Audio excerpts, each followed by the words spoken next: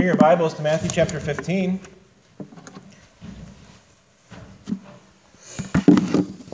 Matthew chapter 15. We're going to be starting in verse 21. You ever have one of those moments that just takes you way back? Maybe you experience something, or you hear something, or you smell something, and it just takes you back to another time in your life. Maybe you remember, you smell something, it reminds you of something that your mother used to cook. Or you see somebody that looks like an old friend from back in the day, and you just start reminiscing. Well, this passage takes us way back, so to speak. Matthew 15, we're going to be starting at verse 21. And we've read this passage before in reference in another sermon. But today we're going to sit on it because it has a lot of implications that we need to see spelled out for us. Some of these elements do take us way back into the Scriptures. In an unconventional way, I suppose. Let's read verses 21 through 28. And Jesus went away from there and withdrew to the district of Tyre and Sidon.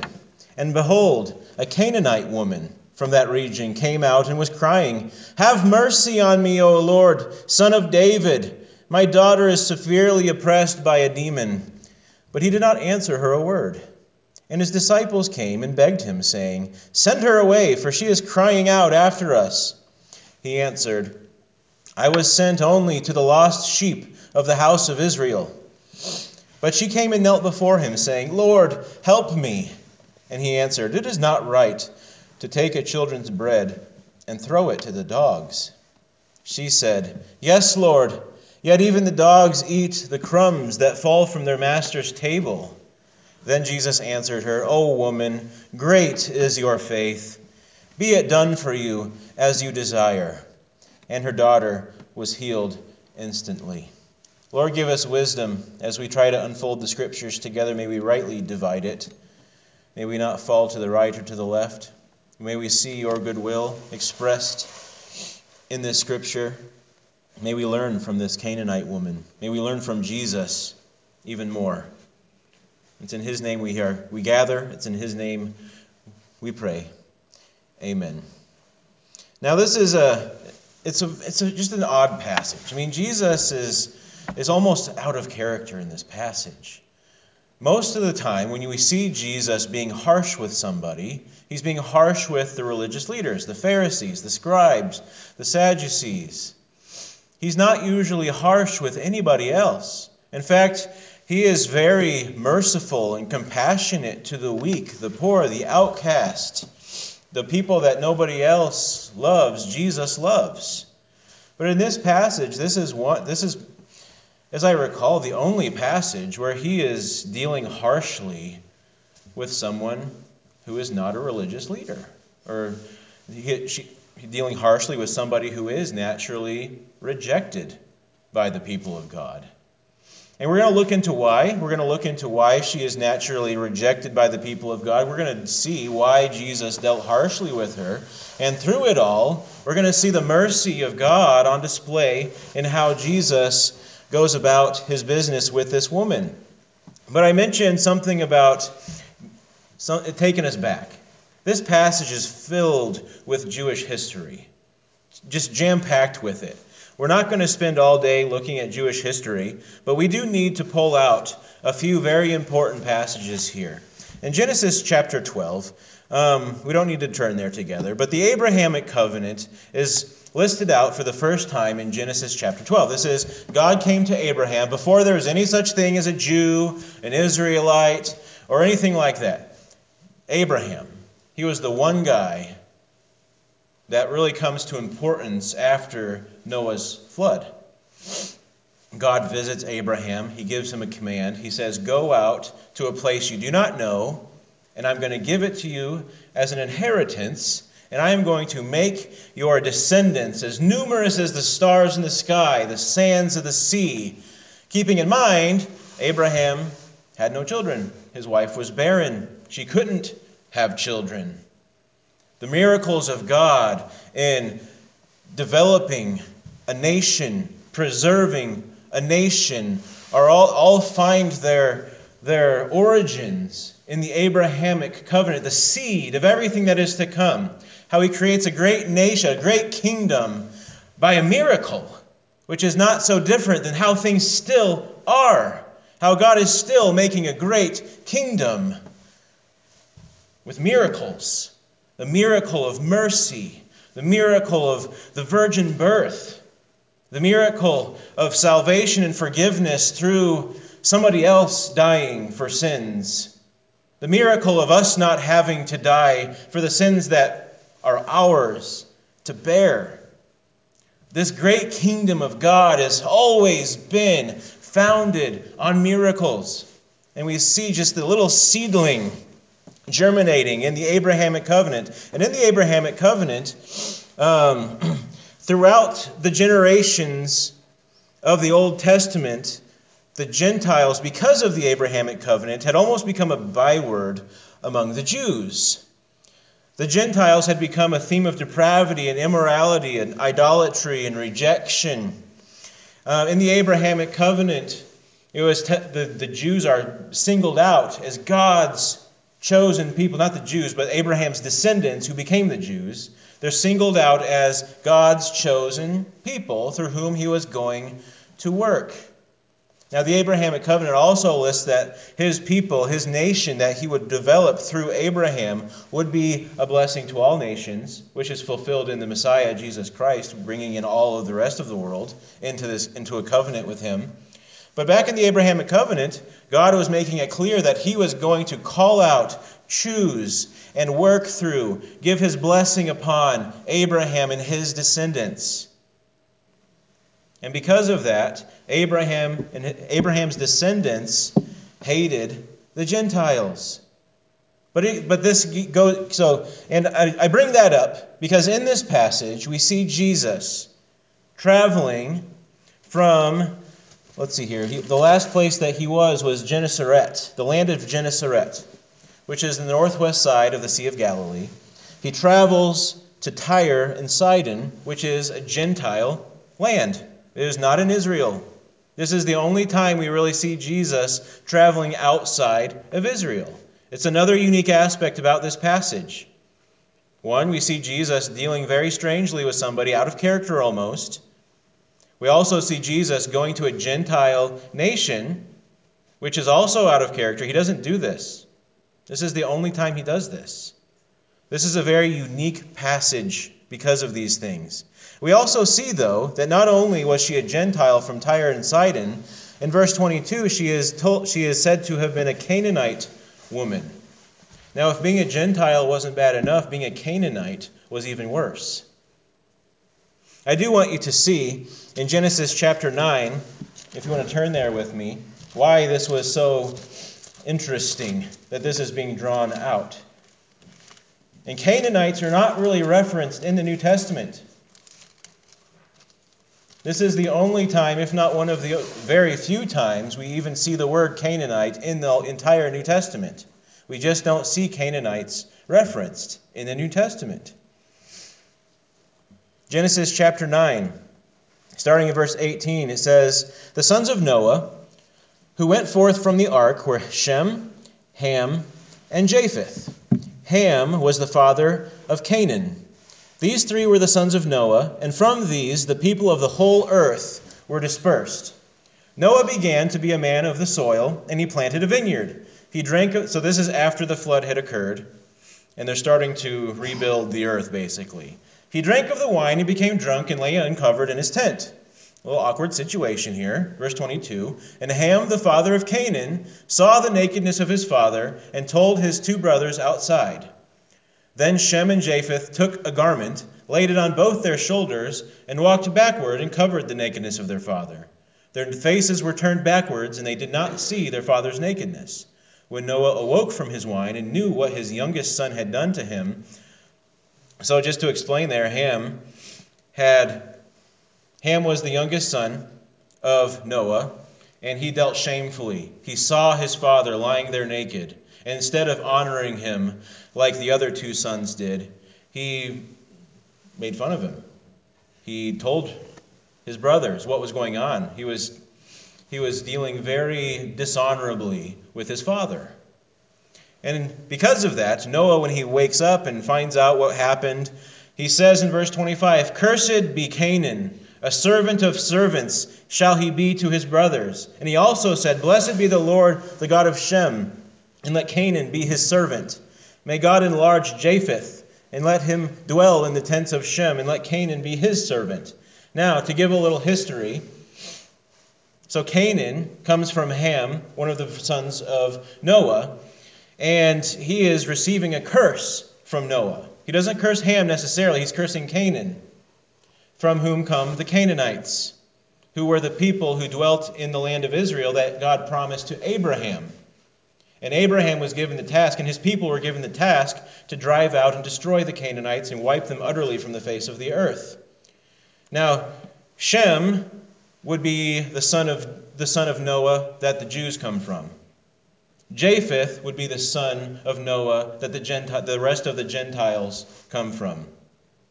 So we see that there are three distinguishing nations that come from these sons of Noah.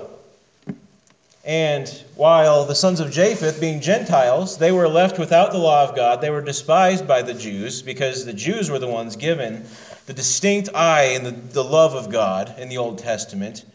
The sons of Canaan were even worse off because God didn't tell Abraham's descendants to destroy all the Gentiles. God told the descendants of Abraham to destroy all the Canaanites. They were supposed to be completely wiped off the face of the planet. In Deuteronomy chapter 7, we see that spelled out. You can look at that if you want on your own, but for the sake of time, I'm not going to turn there with you. But that's where God tells the people distinctly that you're going to go and dwell in the land of the Canaanites. You're going to drive them out and utterly destroy them. And I'm going to be with you in it. And that all finds its roots back in the curse brought upon the descendants of Canaan from Noah. They were supposed to be a distinctly depraved people, forgotten and cast out. They were even supposed to be the servants to the Gentiles. So like I told you, this takes us way back, and it's taken us way back to the very first things right after Noah's flood. And here, in our passage back here in Matthew chapter 15, Jesus is confronted in a Gentile city of Tyre and Sidon by a Canaanite woman. In verses 1 through 20 of this chapter, which we saw last week, we have Jesus rebuking Pharisees for adding to the law of God. Today we see Jesus remembering the Old Covenant and God's strict devotion to the Jews. But we are also going to witness an important turn of events in the Scriptures unto the praise and the glory of God, which will also remember the heart and eternal intent of the Old Covenant given to Abraham. Now, I hope you've been hanging on. This is a lot of background information, but it's very important to where this story is going. If you don't remember all the details, that's fine, but please try to hang on to at least the point here. First, before we dive even further into this, we must realize that these events are not happenstance. I mentioned that the last location that we know Jesus was in the land of Gennesaret, from chapter 14 of Matthew, verse 34. From Gennesaret to Tyre and Sidon is between, depending on what part you'd travel to, is between 30 and 50 miles of walking. Jesus and his disciples, they walked everywhere. That's 30 to 50 miles of walking up to a Gentile nation where Jesus is already saying, I was only sent to the lost sheep of the house of Israel. Why is he even there in the first place? Why is Jesus even in this nation? We have to realize that these events are not happenstance. I don't know about you, but I believe in a proactive Christ, not a reactive Christ. Everything that Jesus does is for a reason. All throughout the Scriptures, we see God being proactive, not reactive. Even when it seems God is being reactive, we have to realize that God, an eternal God with an eternal mind, who knows everything, sees everything, is all-wise, cannot be a reactive God if he is truly God. He is a proactive God. All throughout the Scriptures, he is making his will come to pass from page 1 to page last in the Scriptures and beyond. That is the God we serve. That is the God that the Bible portrays. We even saw that in the passage from Ephesians that Brother Rich read earlier, that everything that he has willed is coming to pass according to his grace and his mercy. We have to realize that these events in this passage are not happenstance. Jesus is not just reacting to this woman. He walked 30 to 50 miles to a land where he doesn't even, so to speak, he doesn't even belong. And this is the only thing he does there, that it's recorded. He doesn't do anything. After the very next verse in 29, Jesus went on from there and walked beside the Sea of Galilee. Goes 50 miles this way, does this little thing, comes 50 miles back.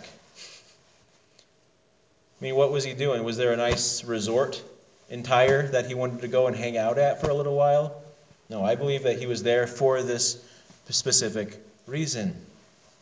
It's not a stop on the way to anywhere else.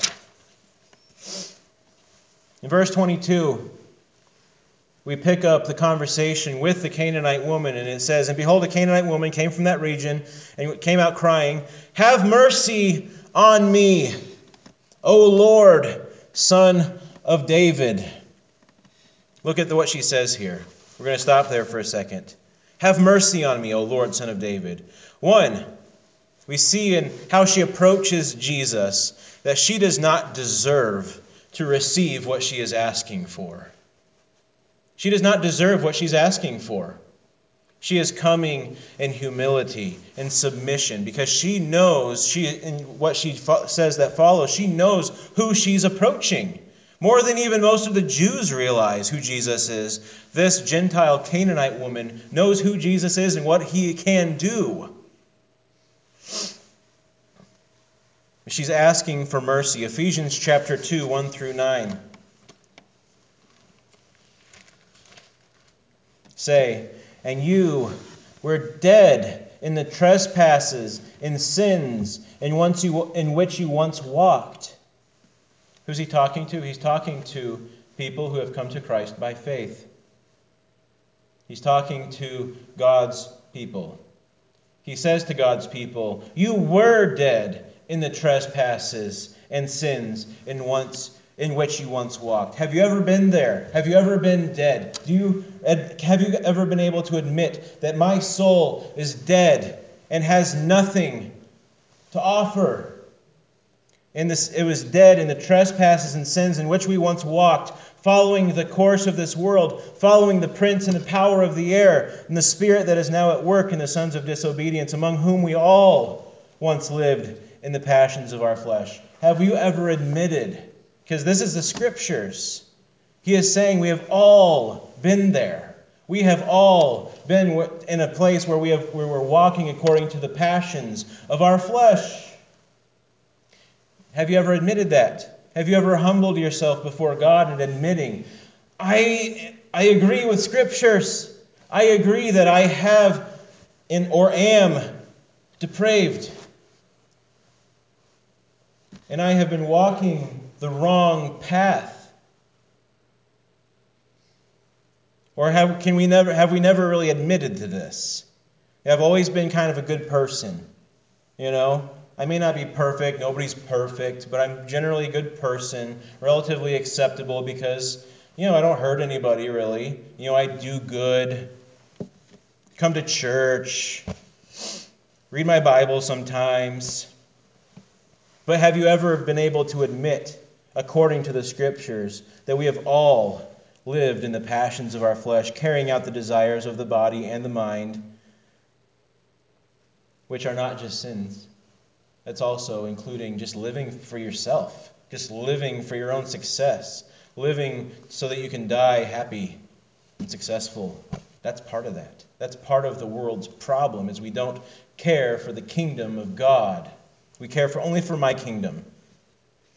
But in verse 4, the good news, this is the mercy. But God, being rich in mercy, because of the great love with which he loved us, even when we were dead in our trespasses, even when we were that person that we're supposed to admit to having been, even when we were that ugly, dead person, God, rich in mercy, because of his great love, he loved us when we were sinners, when we were depraved, when we were without hope.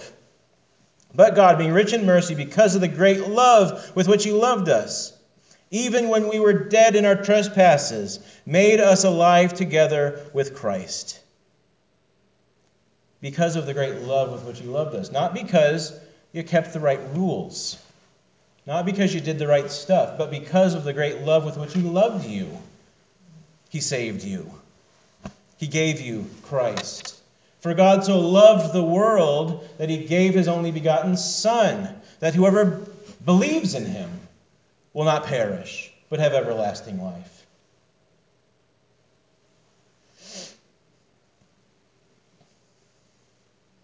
Even when we were, verse 5, even when we were dead in our trespasses, made us alive together with Christ. By grace you have been saved, and raised us up with him, seated us with him in the heavenly places in Christ Jesus, so that in the coming ages he might show the immeasurable riches of his grace and kindness towards us in Jesus Christ.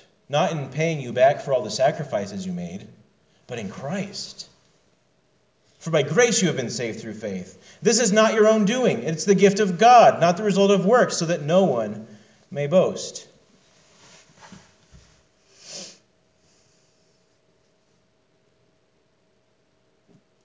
See, this woman in Matthew 15, she understood her need for mercy. She understood that there was absolutely no reason why Jesus would even invite her into his presence. There was no reason. She knew it. She knew that there was no reason why Jesus should ever entertain her request. That's what it means to come before God asking for mercy. That's exactly what that means. You understand you have no reason to be there. You have no right to be in his presence. There's no reason why he should answer you and give you what you're asking for. That's what it means to be asking for mercy. But then we go on. So 1, she understands that she does not deserve to receive what she's asking for. Number 2, she understands that Jesus is Lord. What is Lord? Master. King. She understands that Jesus is Lord, her master, and that she must submit herself to him. She understood that. He hadn't even ever been there before. But somehow she just knew that Jesus, being Lord, she has to submit to his ways and his wisdom and his desires. In Acts 16, verse 30,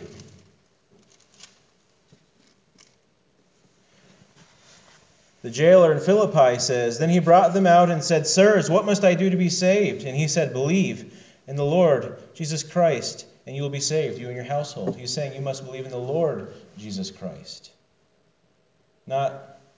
Jesus is our friend, but he's not saying, believe in your counselor, Jesus Christ, your advisor, Jesus Christ, your Lord.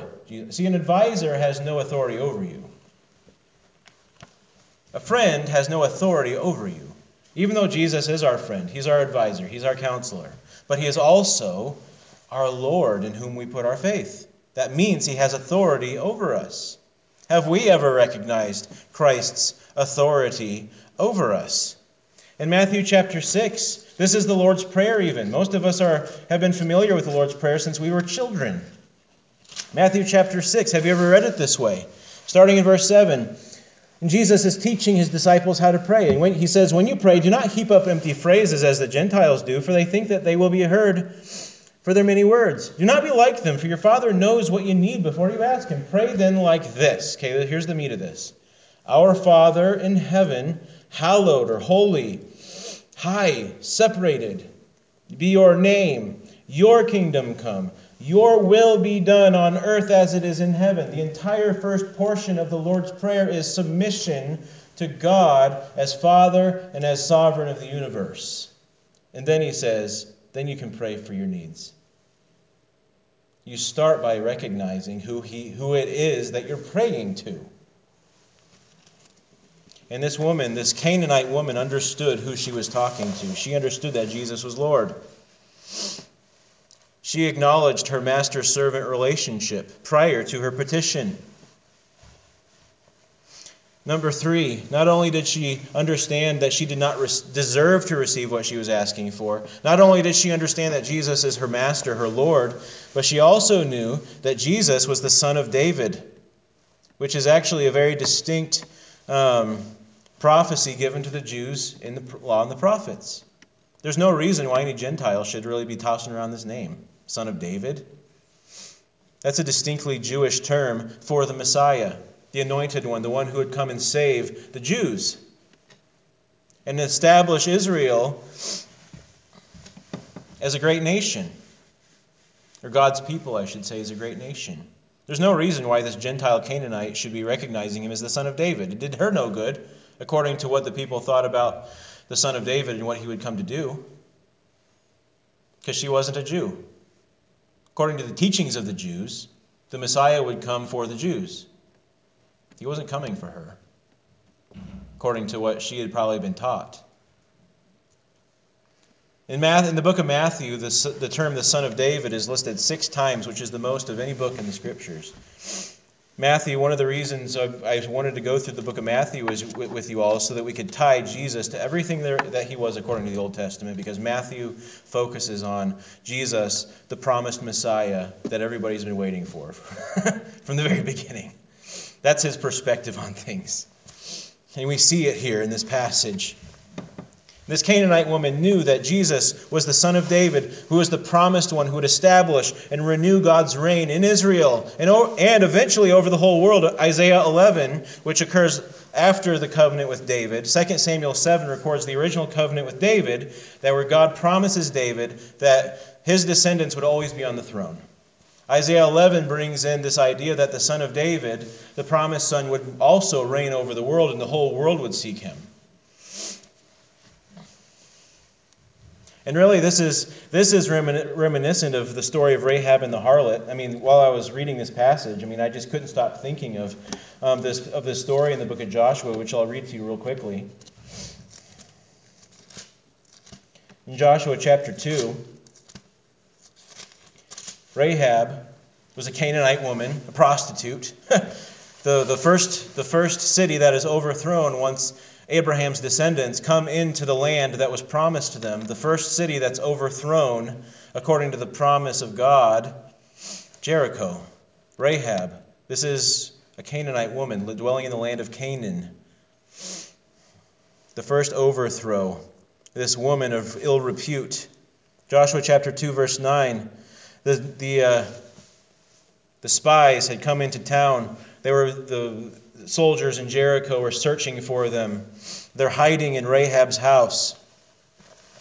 And Rahab said to the men, "I know that the Lord has given you this land, and that the fear of you has fallen upon us, and that all the inhabitants of the land melt away before you. For we have heard how the Lord dried up the water of the Red Sea before you when you came out of Egypt, and what you did to the 2 kings of the Amorites who were beyond the Jordan, to Sihon and Og, whom you devoted to destruction. And as soon as we heard it, our hearts melted, and there was no spirit left in any man because of you. For the Lord your God, he is God in the heavens above and on the earth beneath."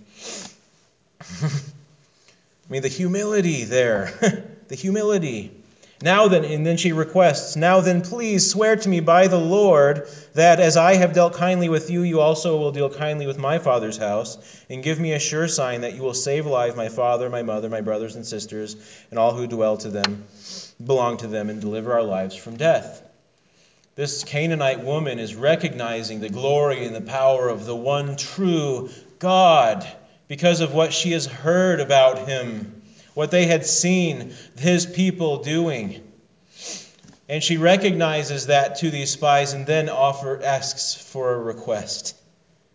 Isn't that the same thing that's going on here? This woman, this Canaanite woman in Tyre and Sidon in Matthew 15 is recognizing who Jesus is. She knows who he is. She knows what he's come to do. Before offering any petition, she acknowledges his glory. And after she does these three things, she asks for mercy. She recognizes him as Lord and Master. She recognizes him as the promised Son of David, who would come and establish and renew God's reign in Israel and over the world. Now she offers her request. Verse 20, at the end of verse 22. My daughter is severely oppressed by a demon. In verse 23, this is where we kind of see Jesus acting a little out of character. But he did not answer her a word. He ignores her. And you know, it's interesting because what's the first thing she asked for? Mercy. She knows she doesn't deserve for Christ to acknowledge her. And what's the first thing that Christ does? He ignores her. Would that take you off guard? Would that make you bitter? If that were you? Because really, if you were to become bitter, that would really show some insincerity in your cry for mercy. Because if you say you know you don't deserve for him to acknowledge you, and then he doesn't acknowledge you, why would you be bitter? The thing that you know is supposed to happen is happening. You know you only deserve the ignorance of God. That's why you're asking for mercy. And Jesus is testing this woman's faith. Like I said, he's a proactive Jesus. He's not reactive. He doesn't really hold any animosity towards this woman. Jesus, in John 3, he says, I have not come to condemn the world, but that the world might be saved through me. He doesn't have any animosity towards this woman. He's testing her faith. He's saying, do you really think you need mercy? Or is there a part of you that thinks you deserve to be heard? He ignores her. He did not answer her word. Going on to verse 23, and his disciples came and begged him, saying, send her away, for she is crying out after us. And he doesn't deny them their request.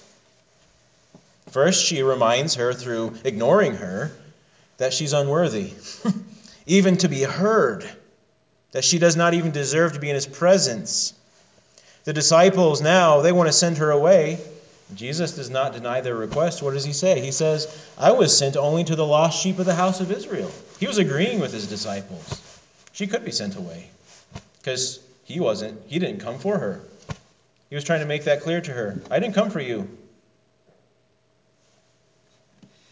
Again, to test her faith. Again, in verse 25, but she came and knelt before him, saying, Lord, help me. So up until now, she's probably crying out, outside of the house or through the window, or trying to push her way through the crowd. And now, Jesus is ignoring her and now verbally rejecting her. Now she forces her way into his presence and kneels before him and cries out to him simply, Lord, help me. Her request is so simple. She knows she needs mercy.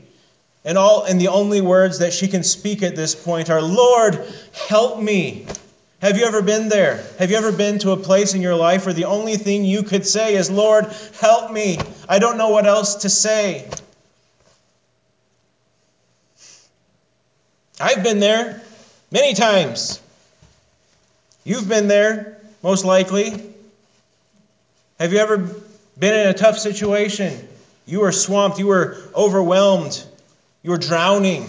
All you could say is, Lord, help me. She's doing that because she loves her daughter, and her daughter is being oppressed by a demon. Have you ever been there because of your own sins? Was that your conversion experience, where you were so faced with the destruction that you deserved? For the wages of sin is death. Have you been so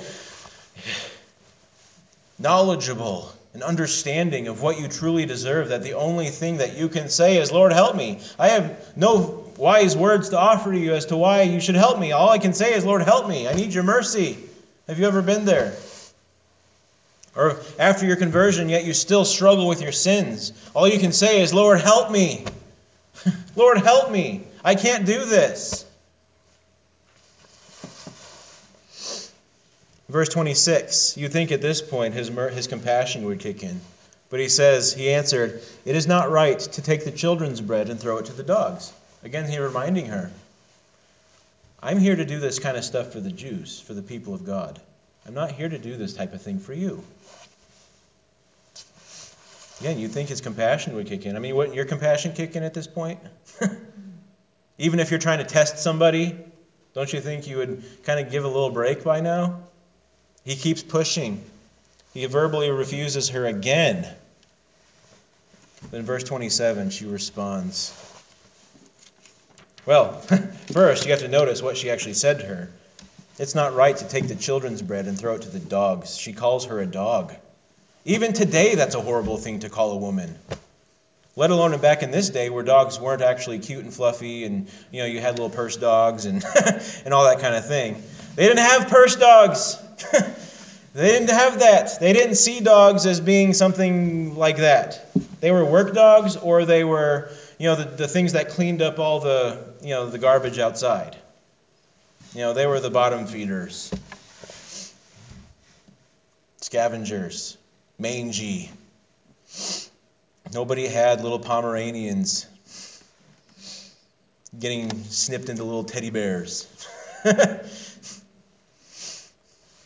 No, dogs were disgusting. Gross. People didn't bathe them. They just roamed outside. But in verse 27, she doesn't take offense. She doesn't take offense. She receives the rebuke as valid. Look at how she responds. She says, "Yes, Lord. Yet even the dogs eat the crumbs that fall from their master's table." What humble wisdom. Where she is still asking for mercy while also acknowledging her desperate need for mercy. And Jesus is always the one who is known for answering with the words of wisdom. People that Jesus talks to don't usually respond with words of wisdom. It's always Jesus responding to other people with words of wisdom. But here, this woman, because of her great faith and her true, sincere humility, actually sees things the way Jesus sees them. That's our problem. We don't want to see things the way Jesus sees them because that requires too much humility and sacrifice. But she is so in need of mercy. She sees things eye to eye with Jesus because of her humility and her meekness.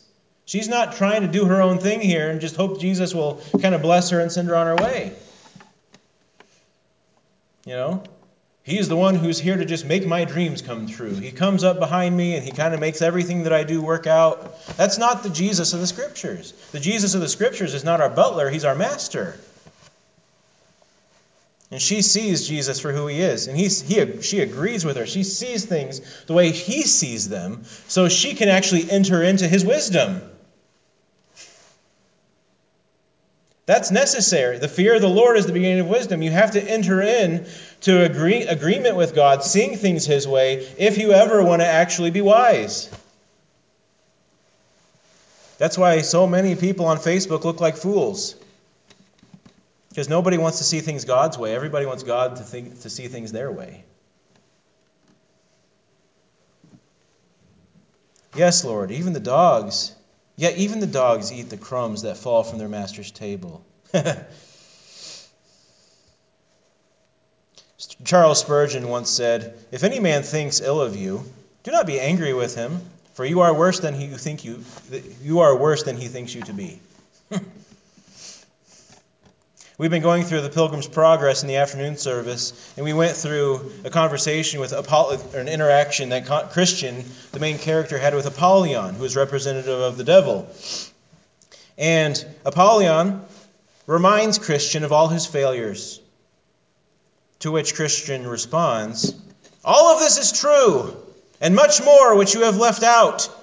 But the Prince whom I serve and honor is merciful and ready to forgive." Also, Apollyon goes on to portray God as distant. God is not coming to your side when you need help. And Christian responds, "His forbearing at present to deliver us is on purpose, to try our love, whether we will cleave to him in the end."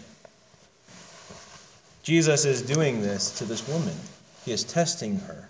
Not truly rejecting her, but testing her to see if her faith will endure, if she will continue to cleave to him to the end. And have we seen the progression of her faith? First she's asking from outside. Now she's kneeling in his presence. Now she is in perfect agreement with his insults. She is not going to let go because she needs Jesus. And only Jesus can help her. She is ready to receive rebuke, for she knows that she is not worthy of Christ's affection. She is not even worthy of a presence in his company.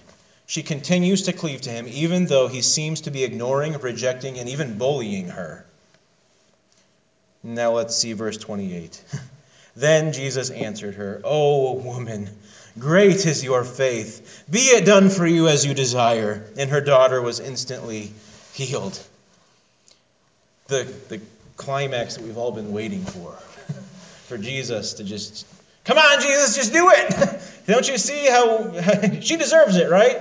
No, that's the whole point. She doesn't deserve it. That's why we think she deserves it, because she's so humble, right? From the outside perspective looking in, we think she deserves it because of her humility. But humility is exactly that, recognizing that I don't deserve it. What we should see is a woman who doesn't deserve Jesus and receives mercy from Jesus. And we should put ourselves into this story and see ourselves as this woman. I don't deserve the mercy. That's why it's mercy. Mercy is getting something that I don't deserve. If you think you deserve it because you're humble, then you don't understand humility. To humbly beseech the Lord for his mercy is to come into agreement with God that you don't deserve his love. You have never done anything to deserve it. You will never do anything to deserve it. Keep that perspective. I mean, John 3:16 is one of those medallion verses that people wear with them that they can reference most of the time. Keep this perspective. For God so loved the world. So meaning in this way. For in this way God loved the world. He gave his only begotten Son. He gave his Son to us not because we deserve it, but because he loves us. And he's rich in mercy. His mercy is a flowing fountain without end. And all we must do is empty ourselves of any self-worth so that we can have all the eternal worth from God.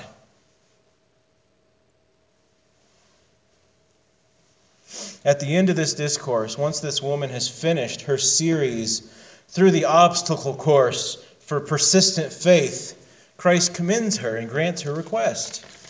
He doesn't commend anybody like this in Scripture. A couple people come close, but she receives the greatest commendation for her faith. And here's her process, just to review. Here's her process that we see through this passage. She knew who Christ was. She was confident in his power. She was humbly aware of her own unworthiness. She set her mind on his mercy. She endured rejection and humiliation. She offered nothing. She clung to Christ. And at the end of all of this, she received his blessing. That's her process, briefly stated throughout this passage. And we must enter into that. 1, our salvation follows the same game plan according to Ephesians 2:11 through 16, which we read earlier. 1, we recognize that Christ is our only Savior. We are confident in his power to save. We recognize that we have no hope outside of him. We set our desire upon his mercy. We do not let our sin and our unworthiness keep us out of his presence. We do not bring any offering to vouch for ourselves. We hold fast to Christ, and we receive his mercy and his salvation. That is what we see in this passage. We could keep going. But we cannot, we need to see this passage as one of the great turning points in the New Testament. In it we see clearly an entire gospel message. In other stories we see bits and pieces, but in this story we see an entire gospel presentation. And it all revolves around mercy. the love and the compassion of Christ in a passage that looks like it's completely void of compassion up until the last second. But in it we see the compassion of God through the mercy of Jesus Christ. And we join in with her, humbly falling on our knees, beseeching the Lord for the same mercy. And as my challenge to you, if you've never actually really felt like you needed mercy, if you've never really felt unworthy, I ask you to pray that you would feel it, because it's true and you must see it if you're ever going to be saved. Creeds are only as powerful as what they stand for.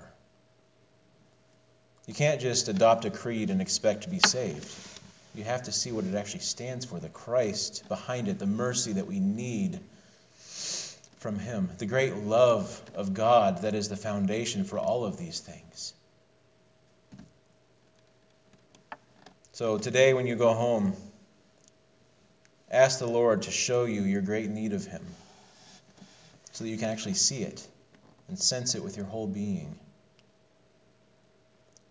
Maybe you have done this before. Perhaps you are truly saved, but maybe you've lost sense of this. You've lost sight of reality. You're no longer walking in agreement with God. You're simply trying to live out the best life you possibly can until the day you die. We need to pray this. We need to renew our faith in Christ in this manner. Let's pray. Lord, I pray for your mercy to fall on all of us. I pray that you mercifully would give us a true perception of ourselves, that we would not be puffed up as though we were something.